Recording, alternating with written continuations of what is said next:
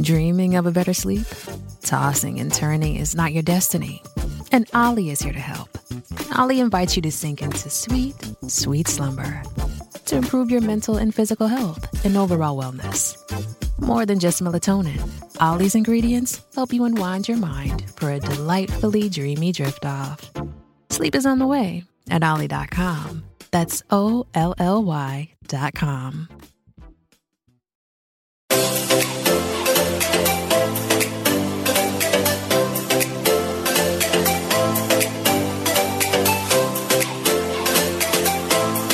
Welcome to Nobody Told Me. I'm Jan Black. And I'm Laura Owens. We are so proud and inspired by the fact that our listeners want to grow, learn, and make a difference in the world in so many ways. You know you have a lot to contribute, and you may be searching for ways to shake things up in your life and the world in general. That's why we know you'll be so excited to listen to the next half hour. Our guest on this episode, Michael Bungay Stanier, is the author of the best-selling book, The Coaching Habit, and the founder of the training and development company, Box of Crayons, which has taught coaching skills to hundreds of thousands of people around the world. And his newest book is called How to Begin, Start Doing Something That Matters. Michael, we thank you so much for joining us. Oh, look, I'm very excited to be here. And I just love how well you pronounced my name. I mean, I have this complicated surname that gets wrong most of the time. The low point being when somebody introduced me as Michael Banging Spaniel. Which was, but did you remember it? Clearly you did. Yeah, it was like that's a win. It was memorable. Exactly. There's a high point and a low point at exactly the same time.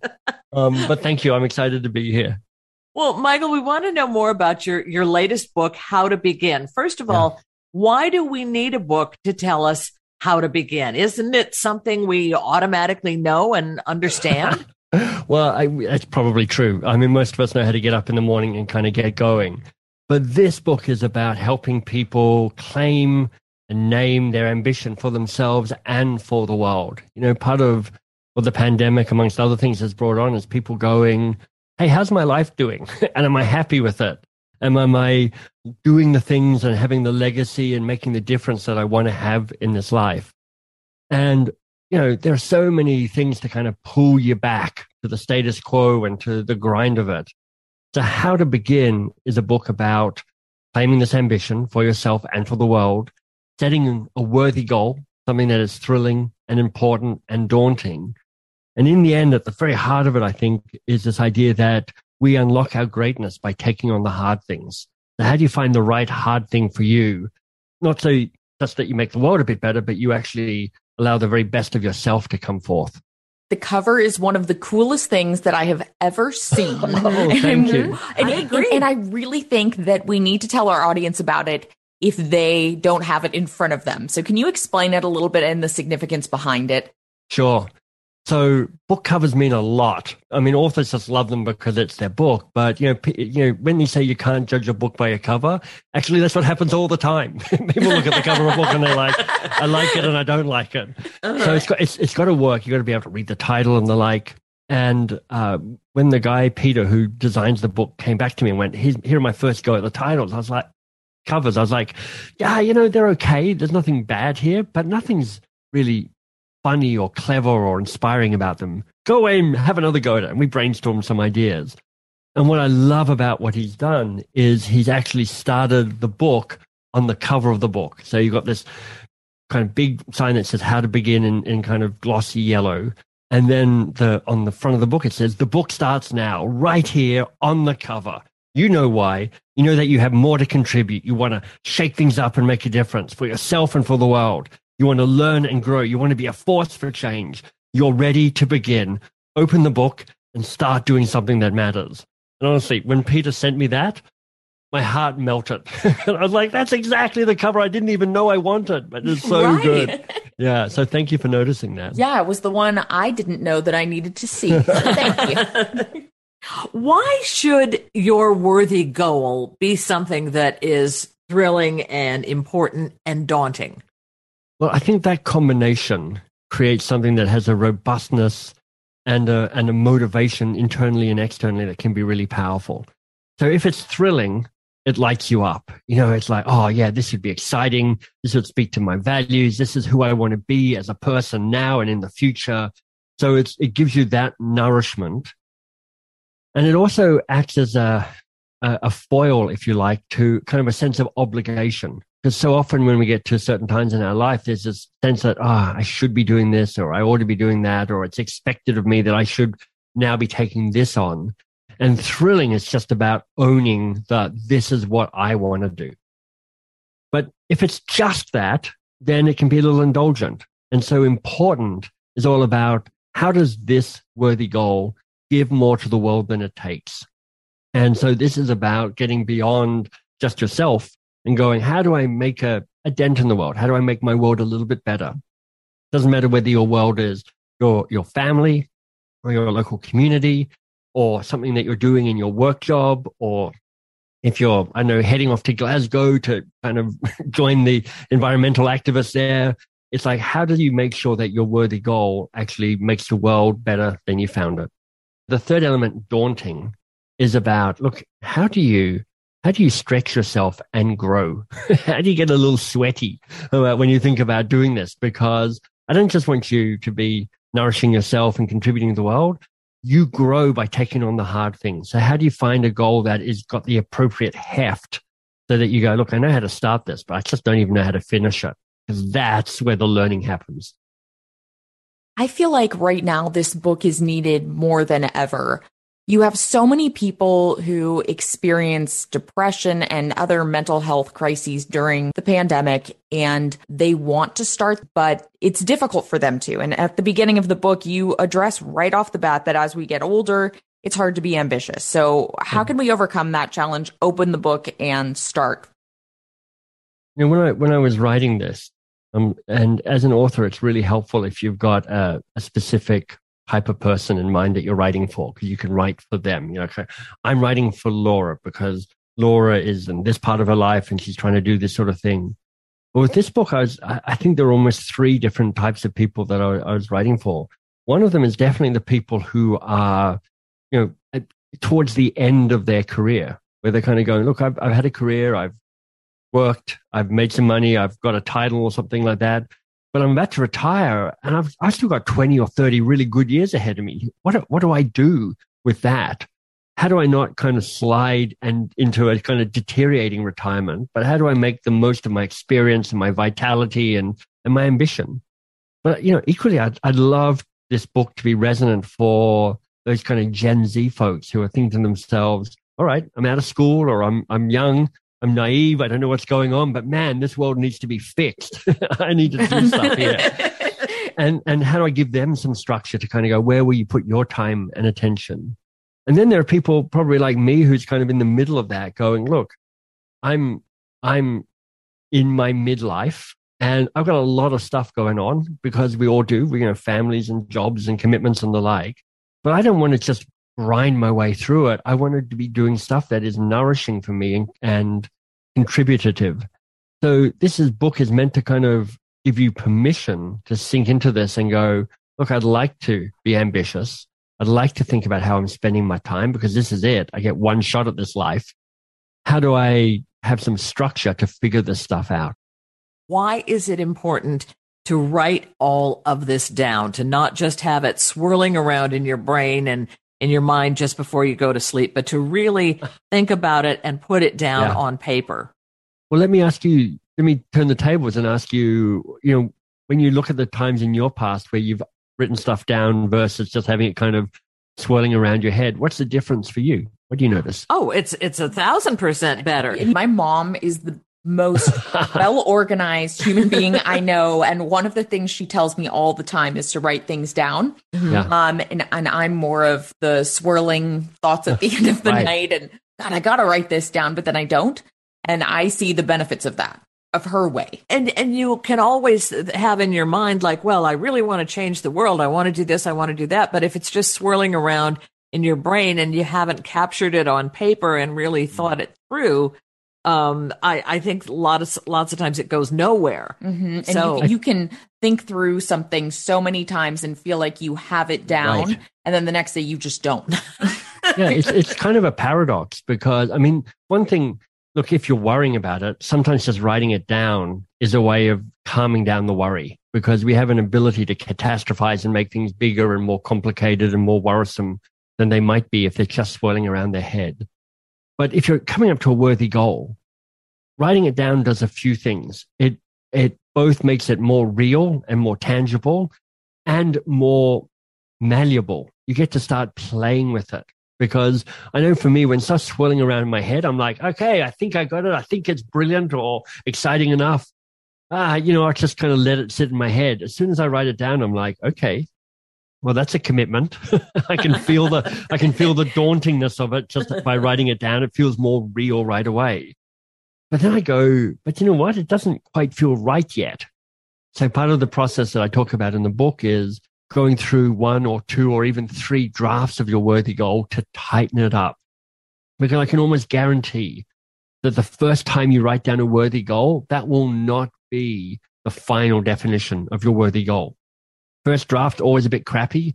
You want to work it and change it and knead it and really kind of make sure that this is a worthy goal that is thrilling, important, and daunting. How can we test those goals along the way? Well, I've got a few tests that I think can be helpful. So not all of them are helpful for all the goals, but I've got 3 that I really love. The spouse-ish test, the FOSO test, and the Goldilocks zone test. So the spouse-ish test, if you're lucky, you've got somebody in your life who is that person who kind of just really knows you. They get you, they've seen you, they know your patterns, they still laugh at some of your jokes, they've heard all your stories, and they're just a person who you can triangulate your ambition against. So that one of the tests is you just go imagine as a thought experiment or in reality to go and tell that person your worthy goal. And I reckon when you do that, you're going to get one of 3 different reactions. One is you're going to get them to go, look, Michael, brilliant. I love it. That's fantastic. Go for it. This is such a good expression of who you are. Go forth and prosper. And I'm like, okay, great. It's nice when that happens. Sometimes they go, well, yes, Michael, great. But honestly, you've been talking about this for years now. Would you stop yapping on about it and just get on with it, please? You're driving me nuts. So you got that kind of encouragement with a kind of dash of irritation, which is also helpful. And sometimes you get them saying, absolutely not. What are you thinking about? That is a nuts idea. You absolutely do not want to be doing that. Here's the critical thing with these tests. They're not the truth. Those reactions aren't the truth. It's just somebody's feedback to you, somebody's reaction. The book I'm best known is called The Coaching Habit. And when I told Marcella, my wife of 30 years now, that I was going to write this book, she's like, absolutely not. That's a terrible idea. You're so far behind on everything else. You personally owe me 63 emails. Get your life in together, and then we can talk about writing the book. And I was like, oh, I'm definitely writing the book now. No, I'm going for it. So it was just helpful. Even hearing her say no, it's just made my commitment to the yes even stronger. Wow. So the spouse-ish test is good for the thrilling. Like, is it going to light you up? The FOSO test, the FOSO stands for the sake of. And this is really good for testing the importance. When you've written down your worthy goal, ask yourself, well, for the sake of what would I be doing this? For the sake of, what's at the heart of this? What's the contribution to this that makes this really worthwhile? And then the third test, the Goldilocks zone. In astronomy, when the smart people are looking for exoplanets, other planets around other stars, they're looking for a planet in the Goldilocks zone. Because the Goldilocks zone is when the planet's not too close to the star that all the water boils off, and it's not too far away so all the water freezes, but it's liquid, because liquid water means life. So when you take that to looking at your test, you're really asking, does this test have the right heft? Not too small that it's easy, not too big that it's just massive and overwhelming. But has it got just the right level of inspiration and challenge that would grow you? So, to give you an example, my bet is that when you two started Nobody Told Me as a podcast, which I would guess would be a really great worthy goal, you had certain plans for it, which was like, okay, this is exciting.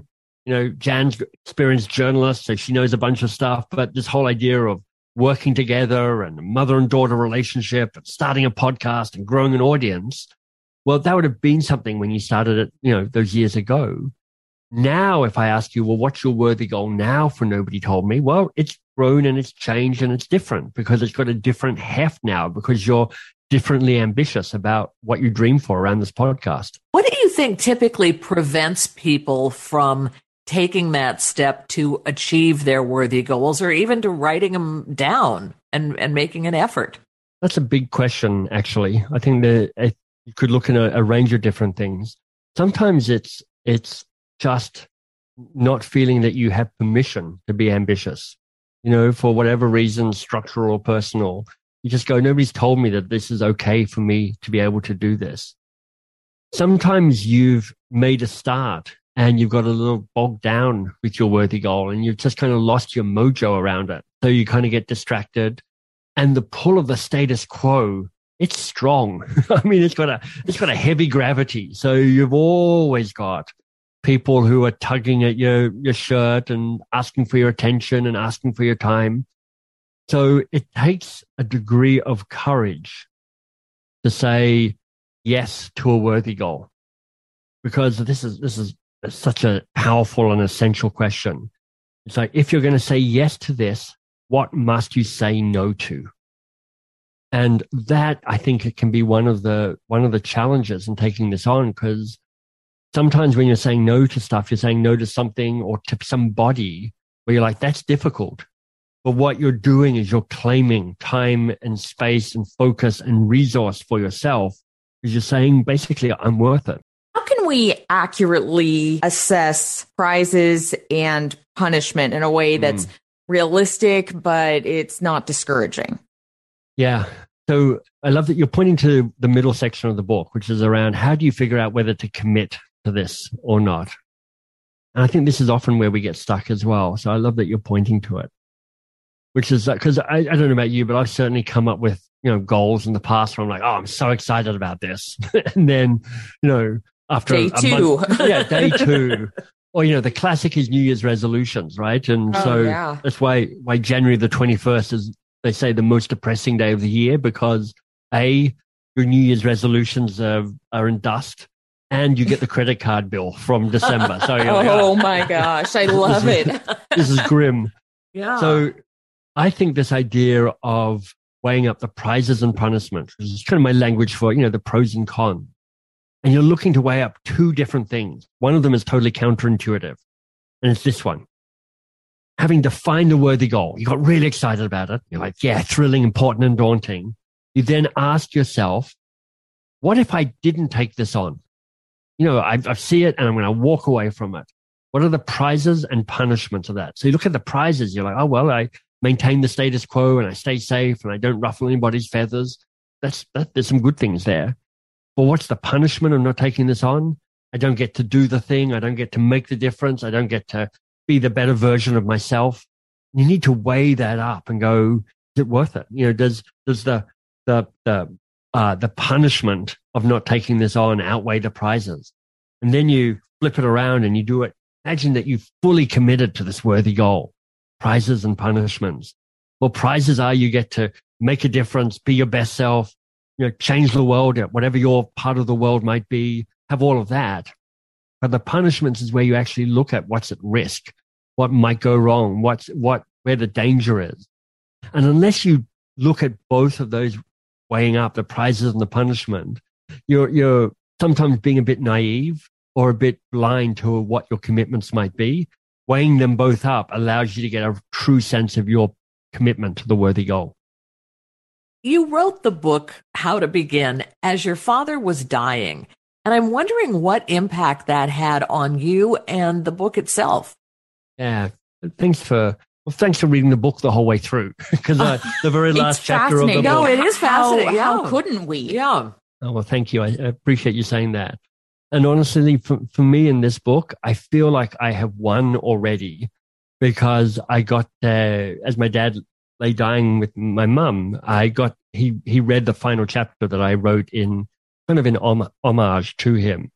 So it was a really moving moment for all of us, because, I mean, how lucky am I to kind of, in my very best words, tell my dad how much I loved him and how much he influenced me. So it was a pretty special moment. Wow. My dad has, well, for one thing, he's been one of my great champions. So as I've embarked on worthy goals, I've always felt that he's been a champion for me. Even as he goes, I don't know what you're doing. It sounds slightly nuts, but I'm with you rather than against you. And I think what I also love about him, many things, but he was a quiet and private man. Unlike me, who has a kind of like, oh, I like being on a podcast interview. I like being on a stage. He had none of that. He was like, I'm not interested in any of that glitz or glimmer. But he, in his quiet way, lived a life of real commitment to worthy goals. He really made a difference. He had a life of service. And he was really clear about how that ennobled him and played to his strengths and how it made his communities better and how he grew as a man and as a parent and a contributor in all those sort of ways. So, for me, he is the big role model in my life. So it was very significant for me to be able to share this book with him and have him read that last chapter in particular. The way that Americans and Brits will view a topic and begin something is different. How is that, and why should Americans read your book, and what will they get that they maybe wouldn't get from an American coach? So the question's a really good one, which is like, okay, so how might this book strike an American audience maybe differently from a Canadian or an Australian or a British audience? Well, ironically, when I lived in America, I lived in Boston for 3 years. I remember touching down here in Boston and just going, I can already feel a way that ambition exists in America that didn't in England, where I'd been living for the previous 6 or 7 years. So in some ways, it might be that this book, it really feels the influence of living next to America, living in America for a while, because it is about claiming that ambition. But maybe it's influenced by the kind of other countries a little bit by going, it's not just about you and your ambition and your achievements and your trophies. It's about how do we contribute to that bigger, better world as well. So maybe there's a kind of hybrid global experience there. At least that's what I hope. How do you advise people to keep going, to keep pursuing their ambition if they're struggling, if they're finding it hard? And I know you say the hard part is a good thing. And that the perceived backward steps are actually moving us forward, which thank you for saying that. I really like that. Look, I mean, it will be difficult. You're taking on something that is thrilling and important and daunting. So you will be stepping out to the edge of your competence and your confidence and your comfort and your experience. So you need to expect to be some great times, when you're like, oh, I love this. This is so exciting. And other times where you're like, I have no idea what I'm doing here and I'm struggling a little bit. I think there's a couple of things. One is to say, look, you do have permission to stop doing this. You don't have to pursue this, regardless and endlessly. You can pivot, but don't rush to that. Sit with it. And for me, I found one of the most powerful things to do is to just recognize that the journey is going to be a bit of a crooked one. This isn't like typing in your destination into your Google Maps GPS and then just going, it's a straight line from A to B and this is how you do it. But secondly, I think there's something really great about deciding who you travel with. Don't travel alone. Build people around you who can give you feedback, who can give you encouragement, who can provide comfort and love and encouragement when you need that, who can provide fierceness and a kind of strength when you need that. I mean, it's one of the things that I look at the two of you and, I'm imagining this, so I'm maybe projecting it, but there's something about creating something, co-creating something that is powerful and difficult, but it means that you get to support each other, to have each other's back. And, as somebody like me who's a little more inclined to do the solo stuff, even though I should know better, I have some envy actually when I look at what you've created as a partnership. Wow. Well, thank you for that. Well, and I think we've learned a lot about each other's strengths in a way that we didn't. As a daughter, I didn't know, how good my mom was as a broadcaster, as a journalist, because I was too young to remember that. And so seeing this part of her is really beautiful. Right. And for me as a mom to see you just blossom and to see how you approach an interview differently than I do. We do our research separately. We never talk about our notes or never. Oh, that's so interesting. Yeah. And it's always amazing to me because Laura will come up with something that I didn't even think of, or she'll have an approach to it that I didn't even think of. So yeah, it's fun. But that's not to say that, we haven't had, difficult times or times where we stepped on each other's toes, and it's life. There's a kind of two levels to it. One is the content area, which is, you prepare for the interviews differently and you show up and you see each other evolve and change and flourish as interviewers. So you've got that content level. But then there's that kind of support around the project itself, where you're sitting down together going, what are we trying to do here? What are our dreams for this podcast? Who would be an amazing guest? How do we want to change and evolve this podcast? So you get to have those conversations as well, those strategic plans. And I think that is part of the magic. Right. I agree. And I've listened to your interview with Brené Brown 3 times, and I had before we found out that you would be a guest. So I was very excited and have learned a lot from you. So because of that, we're so excited to ask you our signature question. What is your nobody told me lesson? So what is it that nobody told you about how to begin that you wish you'd known and you want to pass on to our audience? Yeah, it repeats a little bit of what I've been talking about, but nobody told me the power of having people around you to push you forward and encourage you during the hard things. I had this wiring, I still do a little bit, around kind of like, make your own path, strike out alone, be the hero of your own journey. And I wish I'd learned earlier and more deeply what it means to have to build a band, to have the right people around me, so that I'm not doing this alone. And Michael, how can people connect with you on social media and the internet and find out more about not only your new book, but your other work? Well, thank you. So the new book, howtobegin.com is the website for that. And there's some freebies and stuff that people can get and resources and the like. For more general stuff about me, mbs.works is the website. And that's also the social media handle as well, at mbs_works. All right. Well, we thank you so much, Michael. This has been an absolute joy. And as we told you at the beginning, we have like 1,000 questions to ask you. So we would love it if you come back on again. Yes, we would. I'd love that. Again. That would be amazing. Of course, I'd love that. Thank you. Okay, perfect. Well, let's see if anybody likes this episode, because you may get a whole lot of mail going, please do not invite Michael back again, in which case you can quietly, you can not tell me. There we go. I don't think that's going to happen. Again, our thanks to Michael Bungay Stanier, whose newest book is called How to Begin, Start Doing Something That Matters. I'm Jan Black. And I'm Laura Owens. You're listening to Nobody Told Me. Thank you so much for joining us.